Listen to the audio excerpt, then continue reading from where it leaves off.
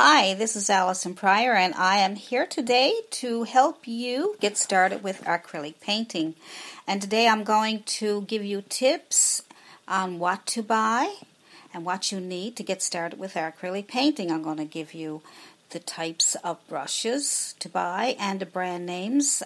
And let's get started now. So for the first thing you will need when you go out shopping, you're brand new, you just started painting. Now, maybe you're not brand new. Maybe you're still just, dabbling, or you're probably at it for the last 6 months to a year, and you're not really sure what to buy. You're buying all kinds of brushes and all kinds of stuff, but you're not sure what you're buying for, So I'm going to try to help you out with this podcast today. I'm going to try to help you as best I can.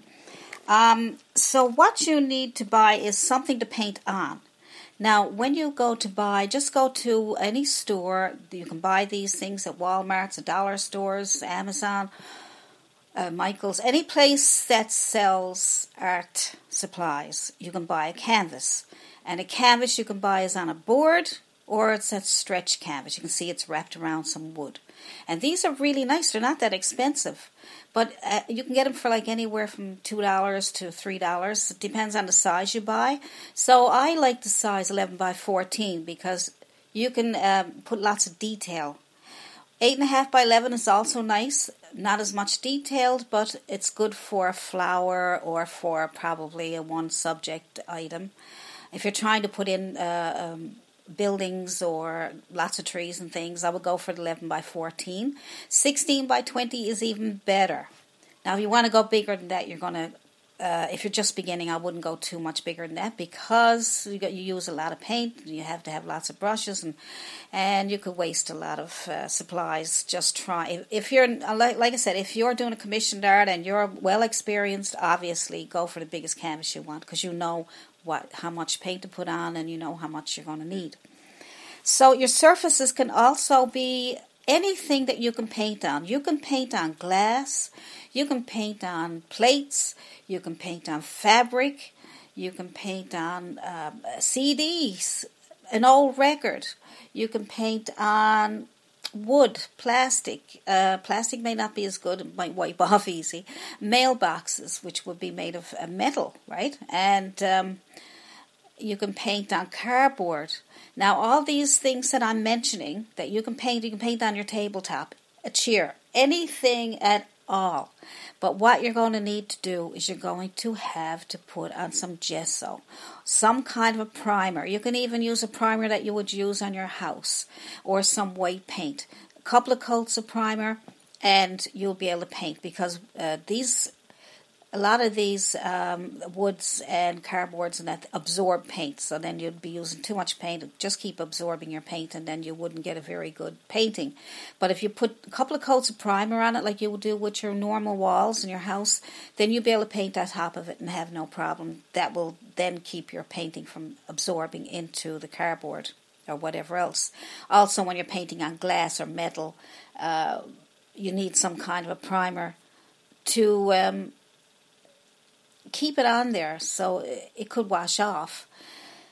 So a primer, or you can just put the acrylic paint on glass and plates and things. Don't really need a primer, but you may not be able to wash it, right? So it's just for decoration. But you can experiment and see what happens. I have a mailbox that I painted on as a metal mailbox. I put a primer on it. And then I painted on it with acrylics, and I put it outside, and it's been out there for a couple of years, and it hasn't even faded. See, acrylics dry to a plastic finish, so you don't really need a varnish or anything over to protect it. I only use like a Mod Podge or a gloss varnish so that I can make my painting, because acrylics are like a flat color when they dry, they're not matte, they're just kind of a flat color. So I put a varnish over it or Mod Podge to make it shiny looking, so it looks like an oil painting. It looks really nice. It brings out the colors. It's very nice. And then that way you don't need to protect it at all. So that's the surfaces that you are going to use. Anything that you can paint on, anything, okay? Paint on your shoes, your sneakers. So now, and rocks, don't forget rocks. And also, the next thing you're going to need is your brushes. And your brushes come in a couple of different types. They come in bristle brushes. They have a beige color look to them, a cream color. And the handles may be a blue or a red or a green, whatever, but the main bristle, they're really rough textured bristles and are great for pouncing and scrubbing and just punching into your canvas and give you really good textured grass and beautiful clouds, because you can make circles but you have to scrub, And so the bristle, you need bristles, and get 3 different sizes, small, medium, and large. And also, it's nice to have, so the bristles are flat. You can also get round bristle brushes, also great for making clouds, circular things. Make sure you buy at least 3 of those, small, medium, and large. You can also get fan brushes, bristle fan brushes, small, medium, and large. Okay, great for making clouds and grass, and good, great for texture. These are bristle now, okay? They're hard, rough, beige color bristles, and they can be made of hog hair, I think, and or pure bristle. But no, I think the hog hair might be synthetic. I'll look it up for you. And then we got. So that's bristles, and then you can have liner brushes are not bristle. I haven't seen any, but you get them, you can't work with them very well. So then you can have your synthetic brushes or nylon brushes. Your synthetic, they're more of a softer, shinier look to them. Here's how you'll know: they're either orange color or they are brown color in their hair, and they have a chiseled edge, just like a blade on the top of them. And that's what you need the synthetic brushes for, so you can make nice straight lines, so you can get underneath a straight horizontal line, and they also can make nice smooth blending when you're putting on your paints. And liner brushes make a really nice line. They are very, very nice brushes, but they won't give you a lot. They're not good for, like, if you want to punch and pounce in them, because you can't get that texture as good with them. But they're great for flowers, for putting on your sky, nice long strokes, blending your colors. So and you get them in different sizes also. So you can get them in fan brushes, liner brushes, flat brushes, and rounds, and get them in 3 different sizes for each brush, and you will be on your way. And you won't have to spend a lot of money. You're only getting 3, okay? And you can buy these even at dollar store, Walmart, anywhere. They don't have to be a particular brand, but I think Dollar and Roundy has some nice brushes. I have an Amazon shop where you can go in and look around my Amazon shop, and because I did all the brands in there, and then you can write down the names of the brands I put in there, and then you can go buy them wherever you want. You can buy them on my Amazon shop if you want. It's my little shop, and I get a small fee. I get about, every month I make about 25 cents to $1. So, I mean, for some reason, that's all I make, and that's fine with me. I'm just happy that I can help you out, so don't worry about that. Maybe someday I'll get rich, who knows. But anyway, so that's your brushes, and you can get some makeup brushes. Go into the makeup department and look at these big, round, fluffy brushes that they're called, for putting on your powder and stuff. And they're beautiful brushes for blending your colors. I have a video. You can go on my YouTube channel, and I have a video on how to use your brushes and what types of brushes. And I compared the bristle brushes to the synthetic brushes, and I showed makeup brushes also. So I have just go on my YouTube channel, go YouTube and search Alison Pryor brushes, or comparing brushes or something like that, or email me AlisonPryor@yahoo.com. And when you email me, you can ask me, what kind of brushes, or where can I find the link to your YouTube video on brushes or clouds or landscapes, or whatever you want. Whatever you want, I'm there, okay? So, and then when you're finished with your brushes, just wash them. Wash them with soap and water is all I do, and I lay them flat. I lay them flat on a piece of paper towel, and then when they're dry, I'll just stand them up in my container that I use with my water. It's also nice to have probably some painting knives. It's nice to have different sizes and different types. Some people love painting with knives, palette knives, and they like mixing their paints with the palette knives. So you can get a couple of those. You don't need a lot of those just starting out till you get more used to them. Palette knives are nice. There's no special kind. You can buy the plastic ones or the metal ones. I like the metal ones, but they get kind of rusty after a while, so I maybe have to buy something a little more expensive. I don't know, but some are nicer than others. Acrylic is really nice for working with because acrylic paints, they dry fast, which is a good thing and sometimes a bad thing. But acrylic paints, they dry. Their colors go on nice and bright, and then when they dry, they're kind of dull. They go a little darker. That's a couple of things that working with acrylics do. But I love them because I can always brighten them up with, like I said, my Mod Podge or a varnish and brighten up the colors after it's all dry. And I'll just put on a clear coat of a glass, a glass medium. And that would brighten them right up. Or you can add a glass. Well, I'm going to talk about mediums in a minute. And so you can get the really good paints are Liquid-X or Dollar and Rowney. Or there's some Bob Ross paint. No, Bob Ross has oils. So like I said, it's in my shop. And Liquid-X. These are the ones that I use. And I'm not having any problems with them. I love them all. There's Winsor & Newton. Winsor & Newton are pretty good, but I'm not fussy about the tubes. Maybe you can get them in some other type. Maybe you can get them in a bottle. I never really looked. So anyway, acrylic paints, you can get them in tubes. You can get them in bottles. You can get them. I like the ones that Liquid-X has in the big tubes, and they come out easy, and they last a long time. They don't dry up or anything. I like those. They're basic. But you can get student grade, and you can get professional grades. You see them on Amazon or in my shop. So acrylic paints, best colors for you to get. You might say, well, what colors do professional artists use? They use ultramarine blue. They use other blues like phthalo blue. They use sap green. Okay, they use burnt umber, burnt sienna, raw sienna. We also yellows. You can get lemon yellow, yellow ochre. These are popular names. Okay, these are most popular ones. Cad yellow. You get red, cadmium, red. That's when I say cad is cadmium. Red, crimson red. Those are the most popular.